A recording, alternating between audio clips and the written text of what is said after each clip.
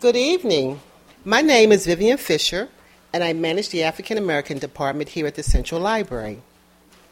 This evening it is my pleasure to introduce Ronald S. Coddington, who, when he was growing up, unlike other kids in his neighborhood, he started collecting old, antique images, while his friends were collecting baseball cards.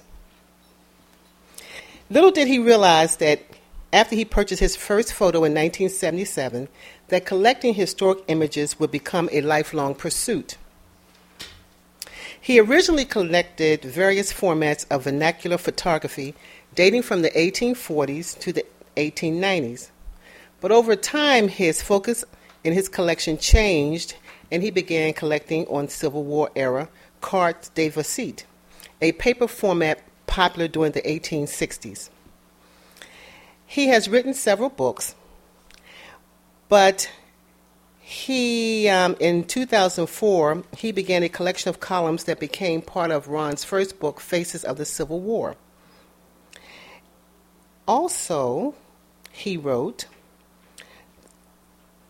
a companion volume, Faces of the Confederacy, an album of Southern soldiers and their stories, which was published in 2008. From there, 2012, he published African American Faces of War. In 2011, he became a contributing editor for the New York Times Disunion series. He has participated as a speaker at numerous Civil War-related events and at meetings for roundtables and other organizations. He writes a monthly column for the Civil War News, and he is currently assistant managing editor of the Chronicle of Higher Education. Ron is also a graduate of the University of Georgia, and he lives in Arlington with his wife and pugs, Missy and Bella. It is my pleasure to welcome Ron S. Coddington to the Pratt Library.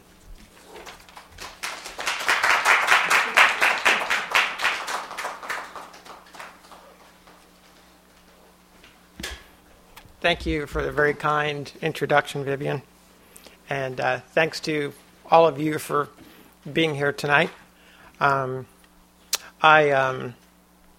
lived with the stories of these soldiers and their photographs for 4 years. It's in some ways it's very difficult to even talk about them because it's been such a personal experience, the journey that I've been on along with them. But I'm going to try to talk about it tonight and give you some information about my journey and the stories of the soldiers, these brave men who accomplished so much, and I think have been largely forgotten by the community today.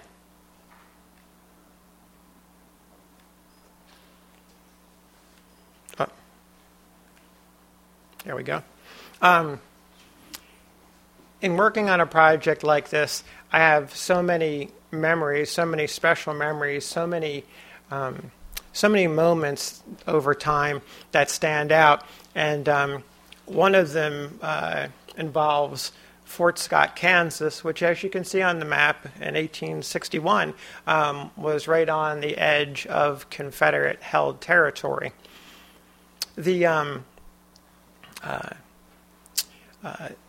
There's a newspaper article that I found dated 1863, and the newspaper is the Anglo-African, and it's account of a Emancipation Day Jubilee. And when I go back and reread the article, I feel as excited about it as the first time I read it. The description is a camp with all of the tents in rows. They had taken out a bunch of tables and made a big rectangle around the headquarters where the officers were located. Men and women came out of town for the event, husbands and wives. Three of the wives of the African-American soldiers who had enlisted in a regiment, which was known as the 1st Kansas Colored Infantry, had sewn flags for the regiment, and those 3 flags were flying above the camp.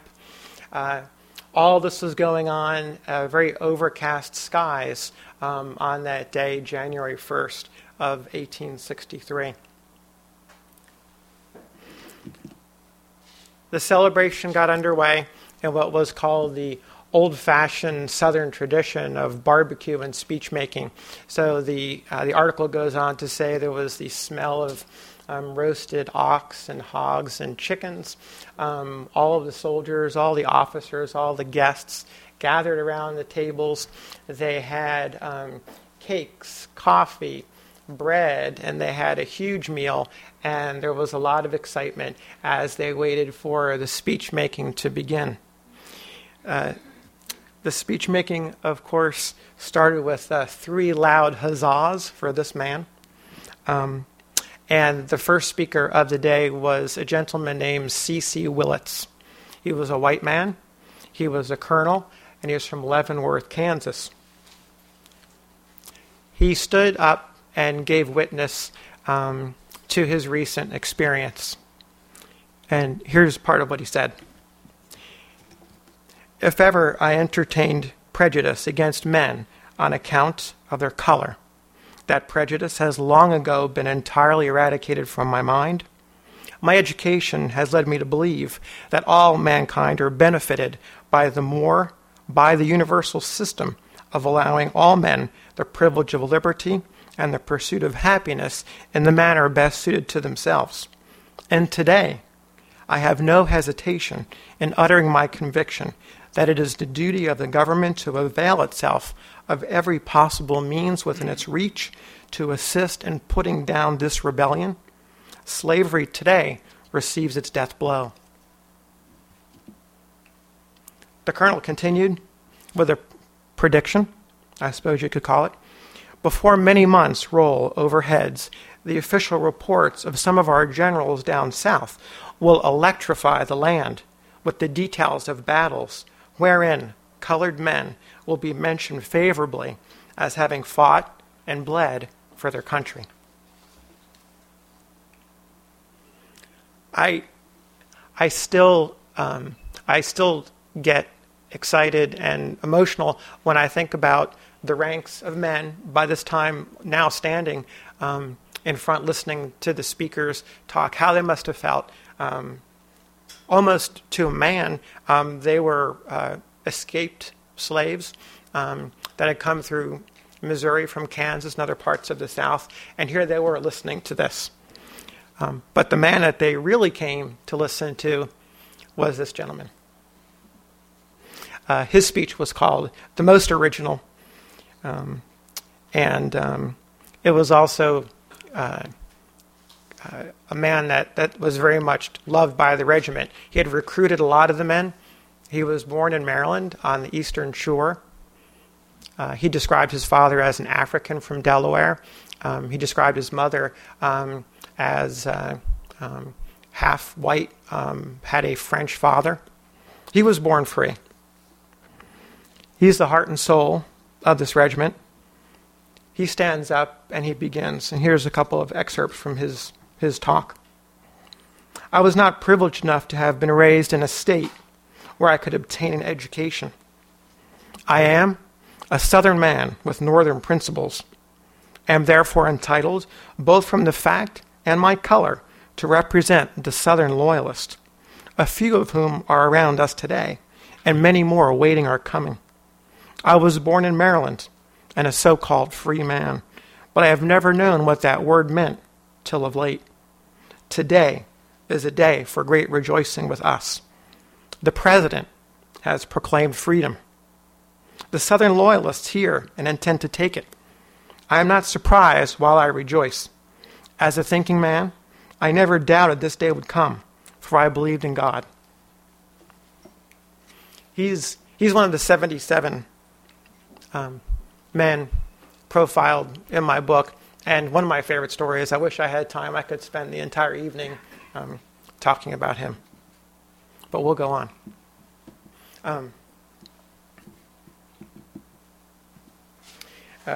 Matthews and others, you could say they waited a lifetime, but certainly the last months, those 3 months leading up to January 1st, between the time and September of 1862, when President Lincoln made it known that the Emancipation Proclamation would be announced. And the day that it went into effect was definitely a time of tension. Many wondered if forces hostile to the president would actually let it happen.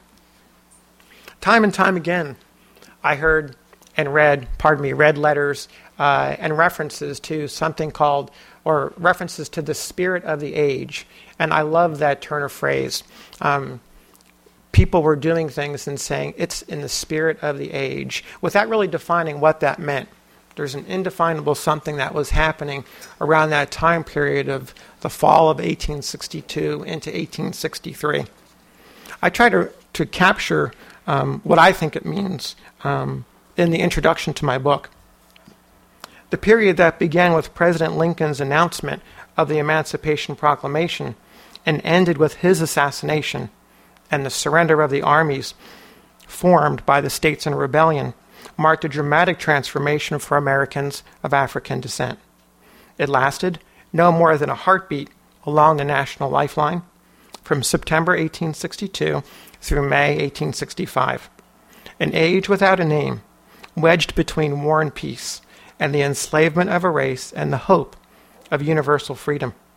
32 months during which the linkage of war to the abolition of slavery called ordinary citizens to examine their conscience and their faith and to act on the great ethical questions and moral themes that had rippled across society for generations. It was the dawn of a new age of equality. Here, along the frayed edges of the ragged tears ripped across the social, economic, and political fabric of the country, those who embraced liberty and justice for all began the slow and arduous process of building a new culture that bound the nation together stronger than before. The possibilities seemed endless.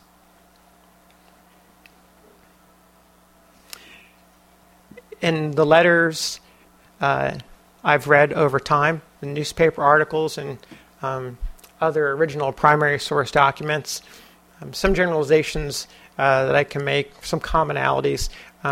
Most northern white people in 1861 will tell you that the war was about the preservation of the Union. If you're reading the letter or an article about a southern man or woman from that same time period, they would talk about the tyrannical Lincoln and getting rid of the black Republicans. But if you read some of the documents they're written by African American men and women and children, it was always about slavery. It was always about freedom. And of all the accounts that I have read, these are, I think, some of the most heartfelt and most thoughtful that are available today. So, I must confess, my knowledge of African American contributions to the Civil War was not very strong. I had done some casual reading before going into this project, but must confess again that I did not know a whole lot. My Civil War research has been mostly focused on the white perspective of the war. So, this project has its origins right here in Baltimore. My very first appearance at the Baltimore Book Festival to represent Faces of the Civil War. And it was an outdoor event in 2004.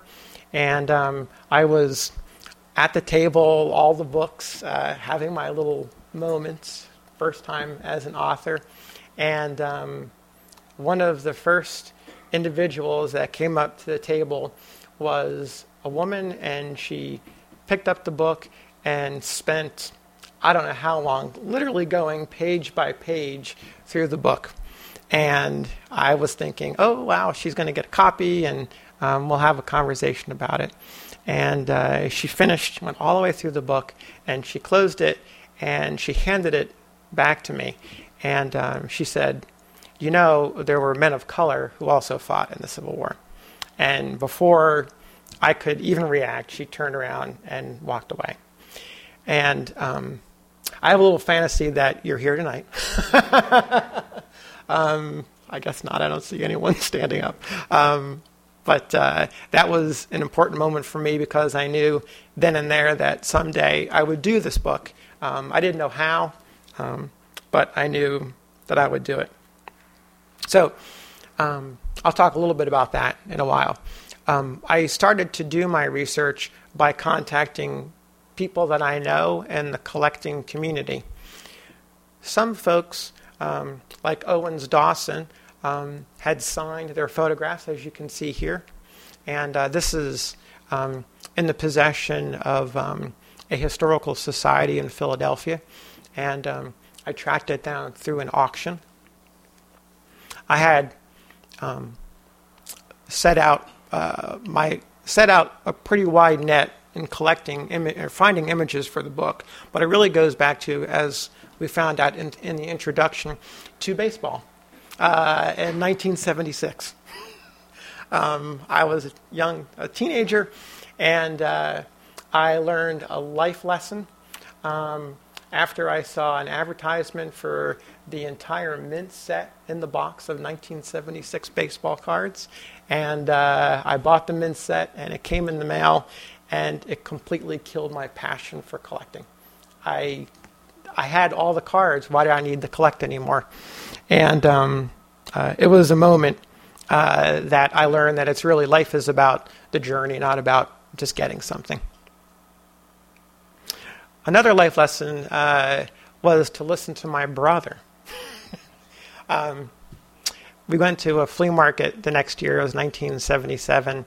And I saw this photograph on a table. It was in an album. It was several albums all strewn and torn apart. And I didn't even know the difference between an infantryman and a Navy person at the time. So I thought this was a soldier when in fact it's a sailor. But anyway, I refused to pay $4 for this photograph.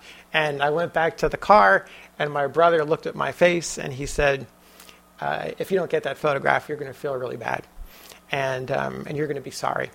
And I listened to him, and I bought the photograph, and it's the first in a collection that I've spent a pretty good chunk of my life amassing.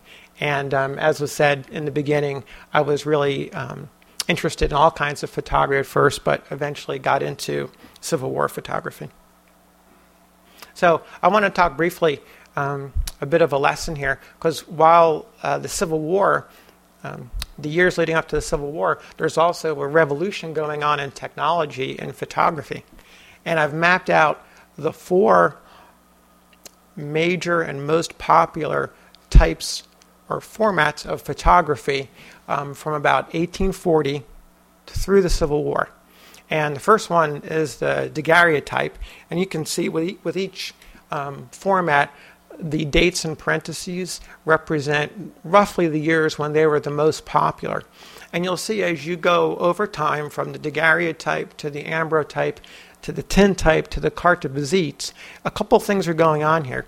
One of them is you'll see the exploded views are becoming a little bit bigger, a little bit smaller, because folks that are involved, photographers and technologists, are coming up with new ways, cheaper chemicals, cheaper materials to be able to drive the prices of photography down. And American photographers and American photographic companies become really genius at this. We become the world leaders in basically making or democratizing photography. So you can see over the course of a short period of time, what cost you $2.50 to buy in the 1840s and 50s comes down to about 15 cents by the time the Civil War begins. And if you are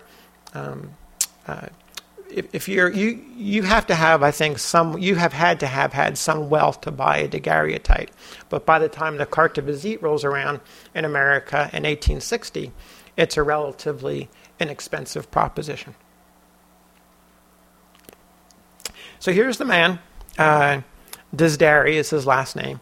And so the story goes, in 1854, a French nobleman walked into his studio in Paris, and said, "Mr. Photographer, can you please put my photograph on my calling card?"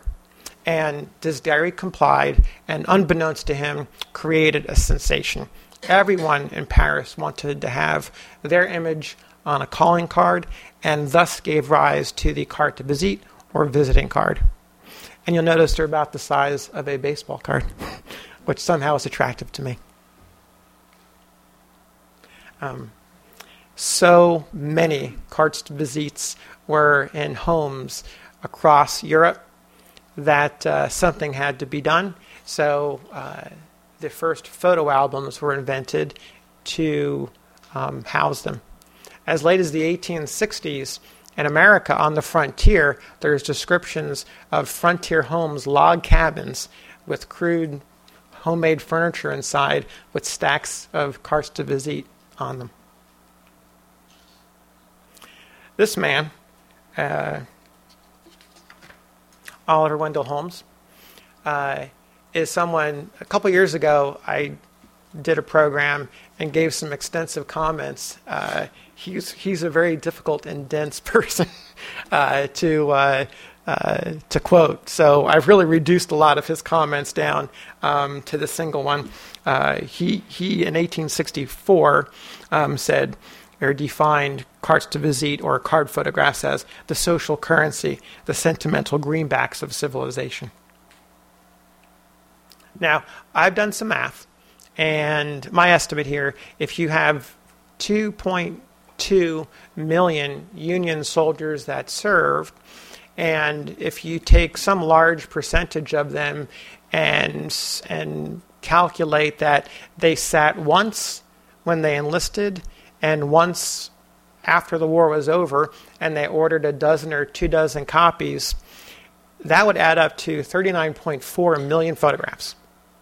If 10% of those photographs survived, you've got 4 million that are out there today. And I really do think that this might even be a conservative, both of those numbers might be a conservative estimate. You can go on eBay, not that it's a problem for me, but you can go on eBay at any time, and there's at least 50 Civil War soldiers that have been posted in the last day for sale.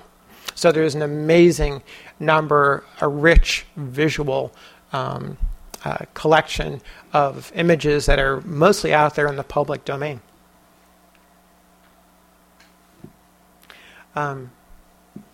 So back to finding the photographs for this story. You should know that I was really told a couple things up front, and one of them was from friends of mine: you will never find enough photographs to populate a book. So I did set out to prove them wrong, and the first one came from here in Baltimore, and this is it. It's one of my favorite photographs. I found more in public institutions. Perhaps the single most unique collection is at Yale University. It's an album that was put together by the officer standing on the right. His name is Theodore Wright. He was from Massachusetts and considered from a progressive and liberal family. When he became an officer in the 108th U.S. Colored Infantry, he took his men to a studio in Rock Island, Illinois, where they were stationed, and had their photographs taken. And he put all the photographs in an album and presented it to his mother as a gift. On each photograph, he wrote the name of the soldier, identified their rank and their company, and then you can see in the smaller writing there, in most cases it looks like pencil or some faded pen. He gives you a personal anecdote about something about their life experience, about maybe something about what happened to them before they came into the Army, and then an evaluation of them as a soldier. This one makes me chuckle because I admire Lieutenant Wright for what he did. At the end of this note, I think he says that the soldier, Jesse Hobson, is not very smart, But if you read the rest of the note, he managed to escape from his master and make it through the swamps without getting caught. So I think he was pretty smart. This is the last photograph, and it came from my home state of New Jersey. And he has he served for only a few months in the Army. But I think aesthetically it's a very pleasing photograph. So in telling the story of contributions by these men to the war, if I had stuck to the rules that I apply to my other books, I would only do soldiers. But in this case, if I was only doing soldiers, the time span would be from 1863 to 1867.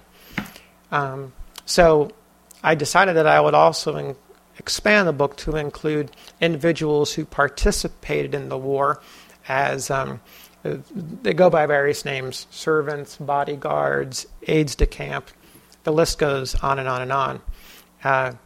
One of the men in the book is Robert Holloway, and he had served and been with Ambrose Everett Burnside, a very famous general. If you're new to the Civil War, you may not know his name, but you know the term sideburns comes from him. And Robert Holloway was with him since 1850. And Robert Holloway was captured in battle at the First Battle of Bull Run. And Ambrose Burnside negotiated for his release and wound up doing a trade for 5 servants of Confederate officers for one Robert Holloway. And Robert Holloway came home in 1862 and stayed with the general, I think, through his death and through Robert Holloway's death in 1876. So the research, primary source documents, the National Archives is a great place. If you haven't been there or ordered the documents, I highly recommend a visit. Nowadays, they're digitized in the collection, but you can still go in and request these files. These are photographs that I made at my researcher's desk. On the top is the military service records, and they're pretty much a monthly or quarterly description of what happened to that soldier. And the envelope on the left, it's a thick cardboard envelope, holds the monthly muster reports that you see in the center. And then there's also another envelope, a thinner envelope, that includes miscellaneous paperwork. Even more exciting, most of the soldiers or the widows filed for a pension, whether it was a disability or a widow's pension after the war. So what you see on the bottom is a much larger, almost a tabloid-sized envelope stuffed with various affidavits and other personal documents. I found one significant difference between the African-American soldier files, and when I requested those, I was normally brought 2 thick envelopes, and that's never happened to me before. I usually just get 1. And I soon discovered the reason why. The commonality is the soldiers, in so many of the cases, they couldn't provide a document for their birth date, their marriage date, other significant dates in their life. So our federal government sent special examiners to Tennessee, to Mississippi, to Alabama, mostly throughout the southern states, to interview people to find out if they were who they said they were. And oftentimes that included talking to their former masters. So you can imagine some of the letters that are stuffed unceremoniously into these envelopes are a treasure trove of information. So I really wanted to do 2 things because so many people don't really know that soldiers, African-American men, served in the Civil War. One of the most common remarks that I got early on was, "You mean Buffalo soldiers, right?" And I had to take time to explain, well, no, I'm talking about the actual men who served from 1863 to 1865. So I set out to do 2 things. Talk about who they were and what they did. So let's take a look at some of the photographs that I found along the way and a little bit of their stories. John Hines escaped twice. Obviously not successful the first time. The second time he wound up in the camp of the 15th Pennsylvania Cavalry. At the time, the U.S. government had allowed the hiring of 2 undercooks of African descent, is the way it was worded. And this was before a lot of the other laws went into effect. And so John, whose nickname was Jack, he signed on as an undercook. And it just so happens that his company was assigned to the headquarters of Major General William Rosecrans, who was unfortunately famous for the debacle at Chickamauga. And John Hines was probably not far from the general when the camp was overrun, and he suffered an injury when he fell from his horse in the retreat, and he went on to survive the war.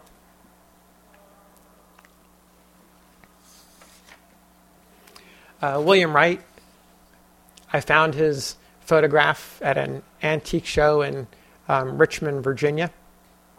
I couldn't believe it because they so rarely turn up. William Wright was released from bondage by his master, who escorted him to the nearest Union camp to enlist. And within 9 months of his enlistment, he went from living on a farm in Kentucky to being one of the very first soldiers to walk into Richmond when the Confederate capital fell on April 3rd, 1865.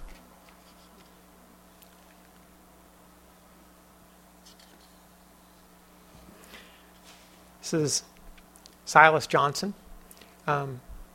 When the Union Army invaded Mississippi and the Vicksburg area, late 1862, early 1863, a lot of the folks on the Delta evacuated their plantations. And one of those plantations was called Altera, and it was owned by a woman named Louisiana Brown. And her husband was off in the Confederate Army, so she abandoned the plantation and took several slaves with her, including Silas. And they made it as far as Alabama when Silas and one of the other slaves decided that they had had enough. So they left at that point and made their way to Louisiana and joined the Army.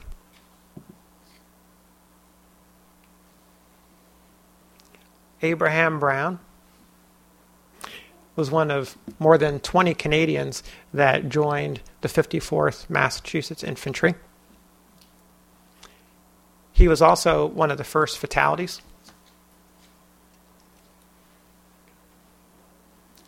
Octavius McFarland, whose photograph graces the cover of the book, one of my very favorite images, which is part of the collection of the Gettysburg National Military Park, had come out of slavery in Missouri, had no reading and writing, but he was part of a very motivated regiment. The senior staff officers had dedicated themselves to education.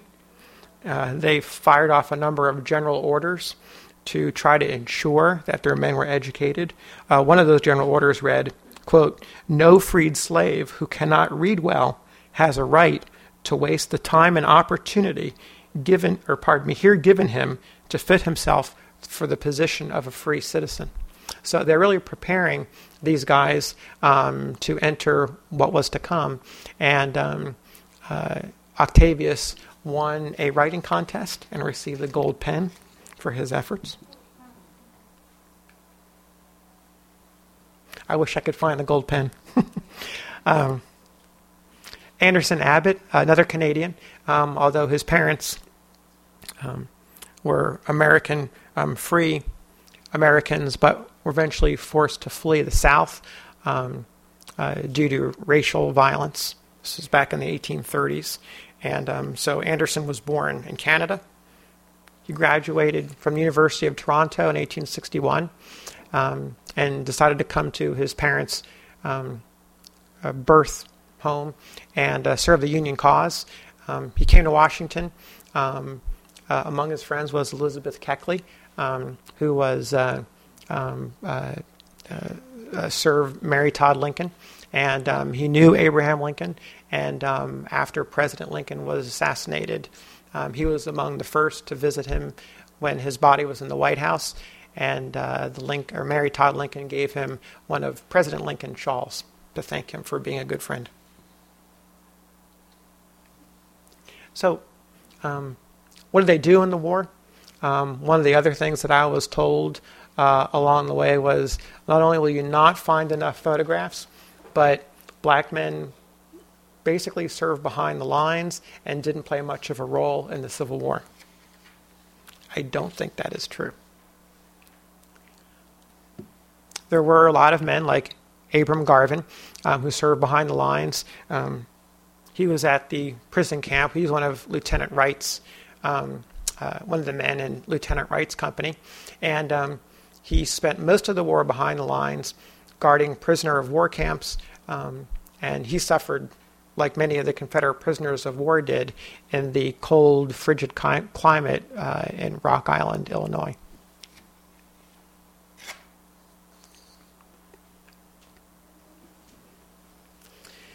So the tintype of George Commodore, it was stuck in his pension file, that envelope you saw that I showed in the image earlier. And there was a note attached to it from his wife, and it said, "This is the only copy of my photograph, and please return it." The government dropped the ball on that one. But in another way, it was helpful to someone like me who was searching for these images and finding their stories. He also served an important but little remembered role on blockade duty. He and his ship were oftentimes attached to a flotilla that patrolled the Potomac River and the Chesapeake Bay, trying to keep smugglers from bringing valuable supplies to the South.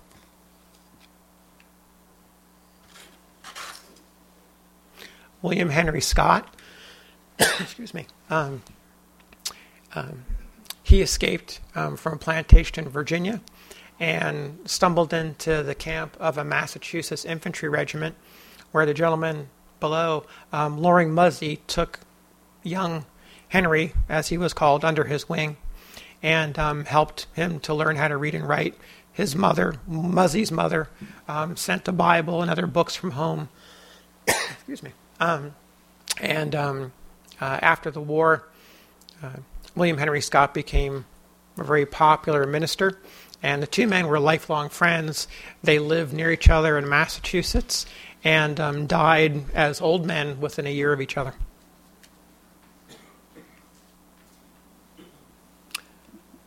There were also men who stayed loyal or remained in the South with their masters. This photograph has quite a history behind it. It's the only image I could find that was original, wartime, identified of a slave and his master. And I've since talked with the families of both the gentleman on the left, who was Andrew Chandler, and Silas Chandler's family. His descendants live in Washington, D.C., and in Texas.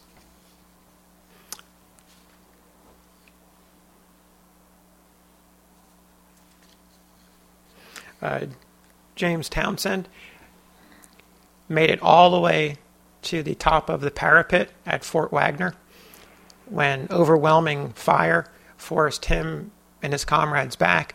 On the way down from the parapet and back to the original starting place, he suffered a wound that kept him out of the rest of the war, but he was one of the lucky ones to survive.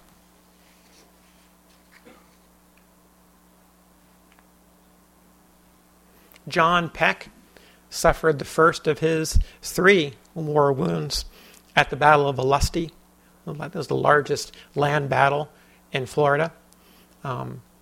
It was very similar in outcome to Fort Wagner, but proved again that these men could hold their own in battle with anyone.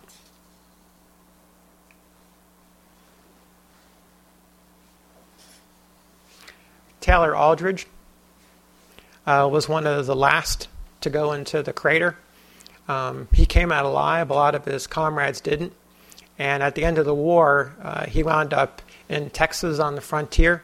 as part of the American forces that the federal government had ordered to put up a show of force and remind the French, who were occupying Mexico at the time, that America still had some military might despite the outcome of the war, or the difficulties during the war.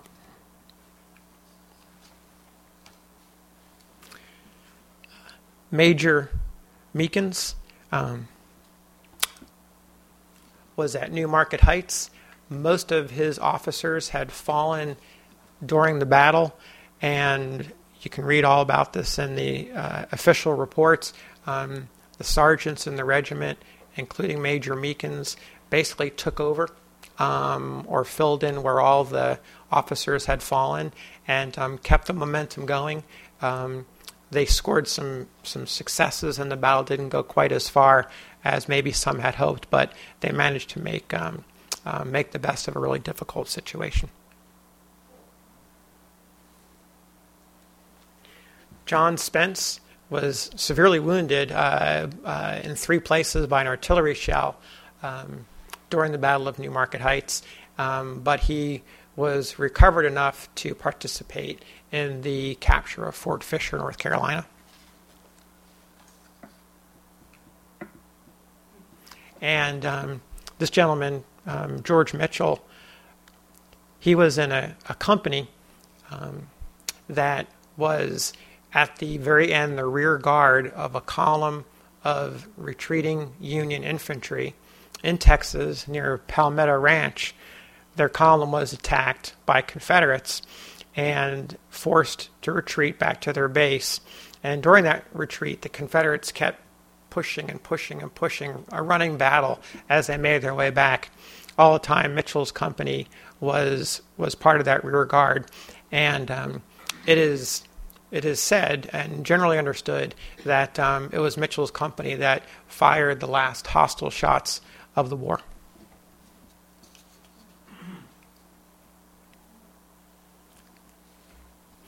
James Monroe Trotter. He was among the first, and some credit him as the first, to speak up when the decision came down that African American soldiers were not going to be paid as much as their white counterparts. He said, "We will not degrade the name of an American soldier by accepting less pay." It took him over a year of protests and not accepting their pay, but eventually the government reversed their decision, and James Monroe Trotter was one of the first to get his full paycheck. And there were men that went on after the war to serve as Buffalo Soldiers. Kendrick Allen was one of them. He, after the war, he went and became a stonemason, which is a trade that he had learned when he was a slave. Decided he didn't like doing that, and he liked the Army a lot better. So he went back into the Army and served until the late 1890s, retiring just before the Spanish-American War. So I started out tonight with a special memory of the newspaper article and the story of Emancipation Day. And I wanted to end with an excerpt from a letter that was written by this man. He's a barber from Covington, Kentucky. He was born free. And when in October of 1864, it looked like President Lincoln might not get elected a second term, there was a lot of discussion about what that could possibly mean. So Sergeant Major Singer wrote an open letter, and it was published in a newspaper. And here's part of what he says. "Remember, soldiers, we are fighting a great battle for the benefit not only of the country, but for ourselves and the whole of mankind. The eyes of the world are upon us, and on the result depends our future happiness. I hope that we may never see the day that we cannot speak for the cause of freedom. Why should we not cling with courage to this government, her interests, laws, and institutions? there are many reasons for so doing. It is not merely that I am grateful for the protection and citizenship that I may hope for, but I recognize in the stability of this government a source of strength to other nations. While this government stands, there is hope for the most abject, disabled, and helpless of mankind. Some say, show me what the colored man has to fight for, and then I will go. You cannot see it now. But wait until some future day, and it will unfold itself most gloriously to the whole country. Thank you.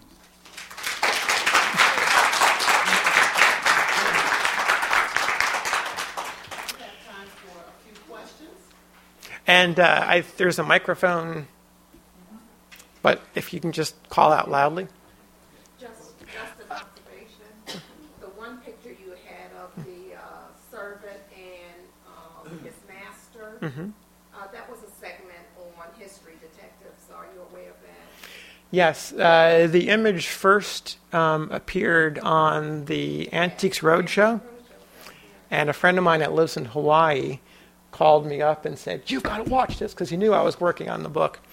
And the gentleman who interviewed the person who had the photograph has an auction company. And so I emailed the auction house and said, I would like to find out who this person is and see if I could get the photograph.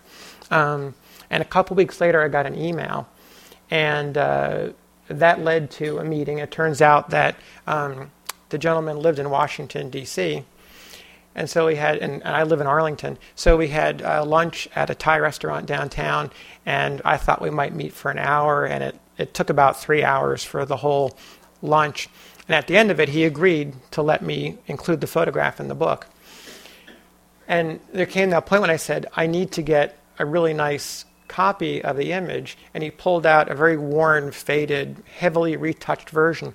And I said, well, I would like to get the original that you showed on the Antiques Roadshow.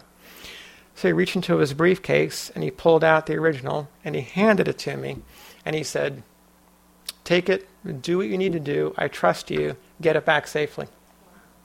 Now, the thing is, I happen to know because it's Antiques Roadshow, you know what the insurance value is? Guess how much? $30,000. I can tell you that the trip, I was like shaking the entire time. It's very nerve-wracking. Yes, sir. He was actually in the back. I have two questions. The first one, and I don't think it's a big percentage, but about how many black soldiers were fighting for the South compared to the North in this war? Mm-hmm. And the second question is, what do you think of the movie Glory? Mm-hmm. The easier question to answer is the second one. Glory is not historically accurate in every respect. I think we all acknowledge that, and I think it's also fair to say that I don't know that I've seen a Hollywood film that is, including Lincoln. So while I appreciate what Glory tried to do in raising education and awareness of contributions of African Americans during the Civil War, I'm comfortable leaving it at that. If the historical inaccuracies wound up being misrepresented or misunderstood, that's sort of another a deeper issue.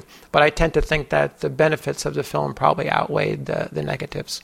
Your second question, early in the war, there are some references to black soldiers offering their services to the Confederate Army. The most famous example is in Louisiana, but there's also no evidence to my knowledge, and I was not able to find any evidence that black soldiers actually fought in battles on behalf of the Confederacy. One of the reasons that this image was very controversial was because Silas Chandler was thought to be a black Confederate. because of his uniform, the weapons he's holding, and his proximity to the white soldier. And if you go online, you'll see a lot of stuff that you probably don't want to read on the topic. But I read it anyway, and I thought, well, let's try to get the facts. So I contacted the state of Mississippi because I figured, well, if there is a chance that Silas Chandler survived the war, he might have filed for a pension from the state of Mississippi because the federal government did not make pensions available to Confederate soldiers for the obvious reasons. So the state of Mississippi said, yes, we have not only a pension file for Silas, but we also have one for Andrew. I said, well, I'll take them both. I think it cost me $2 each.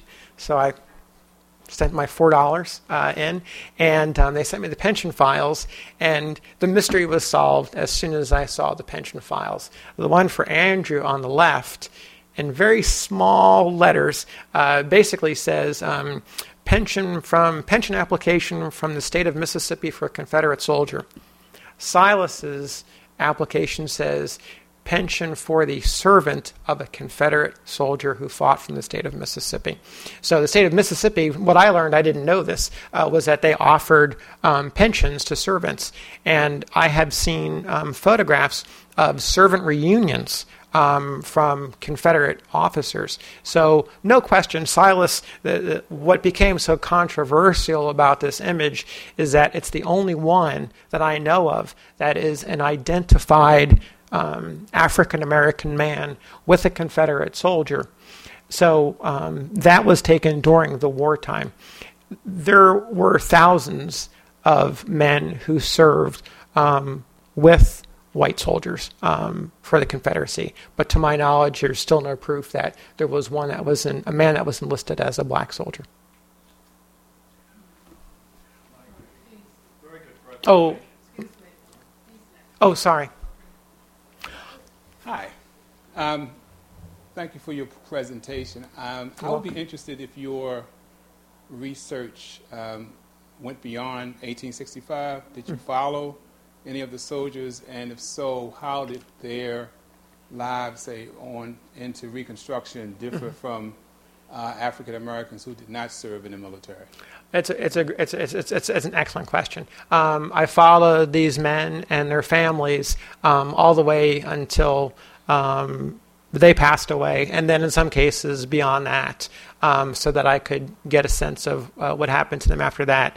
And your question makes me think of when I started the presentation talking about the spirit of the age, that seemed like anything was possible. I think it really does end in 1865.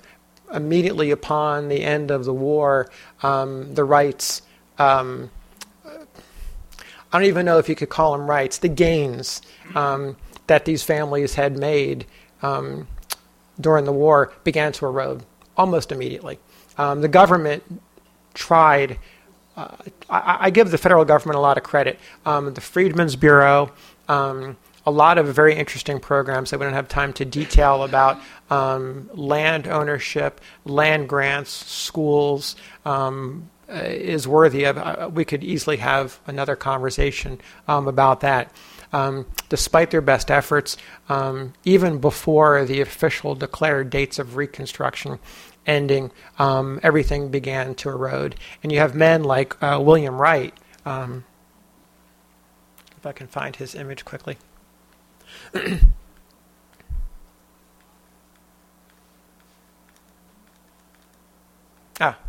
William Wright. After he's the gentleman who goes into Richmond on April 3, 1865, and he winds up in the Army until 1867. He goes home to Kentucky, and his former master is still there, and basically they're working the farm together. You've probably heard these kinds of stories before. They work together on the farm, but there's vigilante groups that are in the area, and the former master, despite his best efforts, he cannot stop these vigilante groups from raiding the land that he's on and the land that William Wright and his family are on. So the Wright family eventually is forced to leave, and I think they eventually settle in Iowa, if my memory is correct. And his wife, whom he married in Kentucky, dies shortly after they get to Iowa. And he remarries and lives out a relatively quiet life in a safer place. But the general answer is that right from 1865, it just begins to deteriorate. I don't believe these dates. It didn't just start at a certain date. It just gradually ate away. It is some of the deepest sadness, I think, for me, is reading those documents, because these men were so full of hope, and to not see that realized in their lifetimes is difficult to read. Very good presentation. I want to ask about the ladies. In your research, did you come across the African American women making a strong contribution to the war effort, helping their husbands out, or in some cases, or whatever the situation, making an effort? Yeah. Yes, definitely examples of that. The roles of men and women and gender during that time period, of course, is so much different than it is today. Having said that, I know there's documentation of women that served in the Civil War as soldiers. I was not able to find any documented black women that served in uniform, but there certainly was, I think, as many as 400, according to some book that I saw come out. So there was contributions in other ways. I mentioned up front Fort Scott. The women contributed 3 flags for the regiment. And a little bit more so, Robert Smalls, who I think many of you may know from the story of the planter in South Carolina. He basically hijacked, stole, captured is the word that he used, a Confederate ship that was in Charleston Harbor and sailed it out. It's an absolutely wonderful story.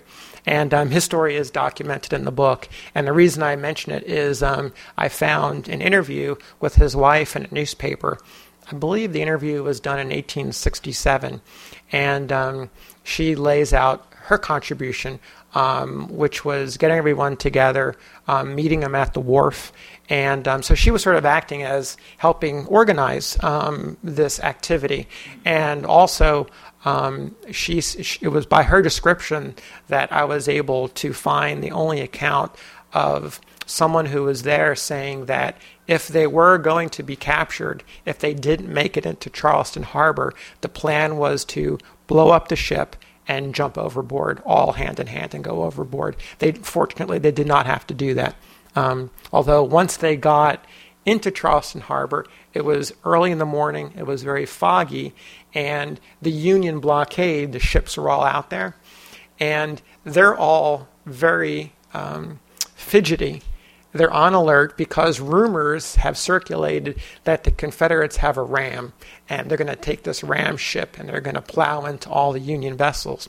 So out of the fog in the early morning comes the planter, which is it's a transport, so it's a civilian ship that's been outfitted for military use.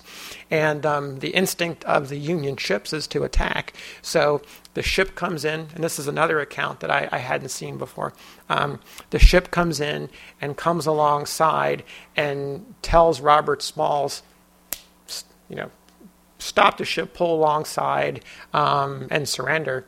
And Smalls or the crew, they don't hear the exchange because these guys are yelling across the waves, and they don't obey the call of the Union Navy ship to stop, and they're just about to fire on the planter when they do understand the communication, and the ship comes in, and Robert Smalls goes on board and says, I have 4 guns that were intended for a Confederate fort, including one that was at Fort Sumter, and here you go. I wonder if we could go back to that photo we were discussing earlier.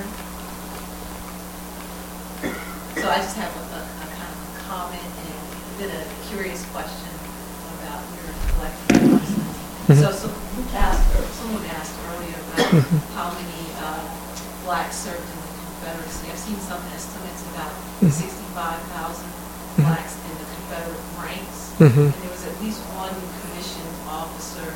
His last name was Washington. His first name escapes my mind, but he was a non-commissioned officer who served in Texas. And toward the end of the Civil War, the Confederates tried to build up their black ranks, probably a desperate move on their behalf. And they also had sort of what copied the North by creating something called the Confederate States of Colored Troops, or that was the name or something like that. But just aside from his posture, this guy's posture is quite different than the other soldiers that they showed.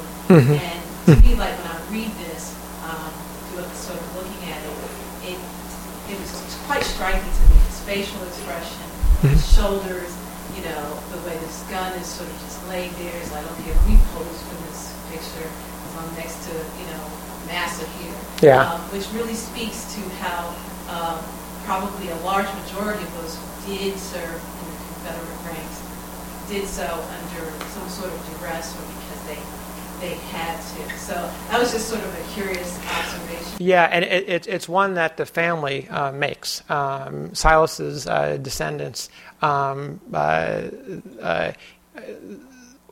One of the surviving descendants that lives in Texas has made exactly the same point. His posture, the way he's looking, he appears to be sitting back a little further in the chair and slightly slumped. His body language appears to be leaning away, and it's hard to evaluate that with any certainty. The facts are interesting to consider. If you look at his military, or look at accounts that were written at the time, letters that went back and forth between Andrew and his family in Mississippi, if they are to be believed, and there's no reason that they're not, Silas was dispatched on numerous occasions from Mississippi to camp where Andrew was located with supplies and things from home. And Silas didn't take the opportunity to escape on any of those occasions. Another interesting fact is Andrew was wounded in battle. I believe it was at Chattanooga, suffered a leg wound, and Silas and others credit Silas with having saved his master's life. And I also should say, technically, he wasn't really, Andrew wasn't his master per se. Silas's master was really Andrew's mother. That seemed to be the way that it was officially understood in the family. It's reading between the lines of the surviving letters. At any rate, as the story goes, a surgeon was going to amputate Andrew's leg, and Silas stepped in, took Andrew out of the hospital, loaded him on a train, and took him to Mississippi, back home, and that is credit to it saving his life. Andrew did not return to war, but Andrew's younger brother, Benjamin, did go into the war, into a cavalry regiment.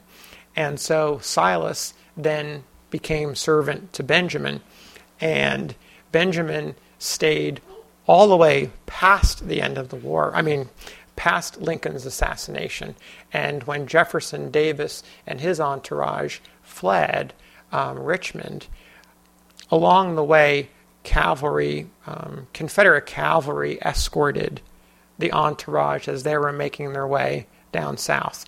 And so Benjamin's unit with Silas were part, for a time, of Jefferson Davis's entourage. At some point, as all the Union patrols and regiments began to close in, Jefferson Davis and imagine his entourage with a very large escort of Confederate cavalrymen became very conspicuous, traveling across the countryside of North Carolina, South Carolina, into Georgia. So it's in Georgia when the story goes, is they took some of the Confederate gold and paid off a lot of the Confederate cavalrymen sent them on their way, and left a very small group, which was captured, I think, on May 10th. Don't quote me on the date, but in May of 1865. And I think it was May 7th when Benjamin turned himself in, and Silas wound up in Georgia at that time too. And then he went back to Mississippi and raised his family. And then my curious question, some years ago I was at a historical society doing some research on the African American community in Montclair, and I was looking at turn of the century images, and a lot of them look old like this. And sometimes it was hard to discern who was black and who was white. So I would have a picture in front of me, and I'd say, oh, these are white people. And then somebody who's 70 years old is like, no, that's the Williams family here, and that's, the Johnsons. And I'd say, these people are black? And they say, oh, every one of them, they're all black. So I wonder if in the process of looking at these, searching for black faces of the Civil War, if you ever wondered if what you were looking at was a white male or a black female, black. Yes. Given, race. Yes, and there's examples in the book of men who are clearly the product of some sort of racial marriage or not a marriage, or something that happened there. And I apologize, I don't have the number in my head, but the number of references in pension files to half white, German, French, English. I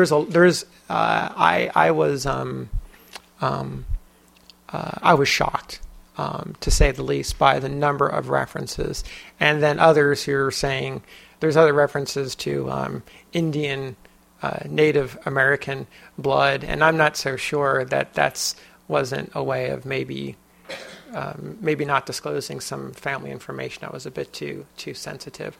But it is surprising the way. The thing that shocked me most about the letters is actually the affidavits and the pension files. When the special examiners went down to interview the former slave owners, the way slave ownership is discussed so openly and so matter-of-factly, it's so disarming and so jarring to someone from the 21st century. I don't know that I have the power to find the words to tell you how deeply unsettling it feels to read these things. But at the same time, when I begin to intellectualize it, I start to think, well, this is the life that they lived, and they don't seem to have, in some cases, to have looked very far beyond that. And clearly, they're trying to come to terms or not. And you see this evidenced by the reactions that some of the slave owners have. Some of them, like William Wright's master, seems to be understand what's going on and does what seems to be in the spirit of the age. Others, like Jesse Hobson, the one who I showed with his image, the back and the front, he escaped. And this is, I think, 1864, and his master immediately goes out to get his property back and chases him through swampland for over 50 miles. Jesse Hobson finally surfaces in Paducah, Kentucky, a month later after a route through the pardon? Exactly, but to read the letters and see that it's so stark, it's just shocking. When you first read it, it's just so absolutely shocking. That was my gut reaction, and then you start to understand how the various individuals mentally dealt with that, and you realize that time period in history is so much more complicated than we've tried to. Over time, things tend to get a little bit. You try to simplify and make things into understandable bits, and once you start getting into that world and that time, you realize that it's a very different place, and it's filled with subtlety. And the meaning that I've tried to convey with these stories is just the beginning. I see this book, and I hope that this book is the beginning of more scholarship that's driven by the stories and the families from their viewpoint, what their experiences were. And a lot of this, if I don't think I could have done this book if it was another generation, maybe the Civil War centennial. There's no way that I could do this book. The internet and the modern conveniences of technology have surfaced photographs, documents, letters, like Confederate soldier documents in Michigan, African American documents. It's all over the place, and so much personal stuff is coming up. And years ago, that wasn't the case. I really do believe that what's in the book is just a fraction of what's out there. In the last couple of years, since August, September, when the book came out, I go on Google and do image searches because I was frantic when I first started trying to find photos. And now it seems like every week there's new images coming online that weren't there. So I love that that's happening. There's a rich story to be told or retold or understood for our generation. I just want to make another comment. Sure. One of the biggest problems This is is the last question, but have to sign books. Okay. one of the most difficult things is that our history is not in history books. Yes. And the thing is, and I have to tell you that I feel some responsibility for that, because when I began writing 15 years ago, I was basing everything on the photographs that I collected. I do it completely backwards from other researchers. I start with the photo. Yes, I know, but I'm just my point is, when I first started out, it wasn't something that I was thinking about. But when you start to see these photographs, you realize these stories need to be told. And I want more of this, because I think that these are truly the transformative stories of the war. And it transformed my thinking about the war. So I don't want to sound like a broken record, but I hope that this is the beginning of expanding the scholarship and getting out the word to mainstream historians that you cannot tell a story of the Civil War unless you understand the African American perspective. Yeah. Thank you.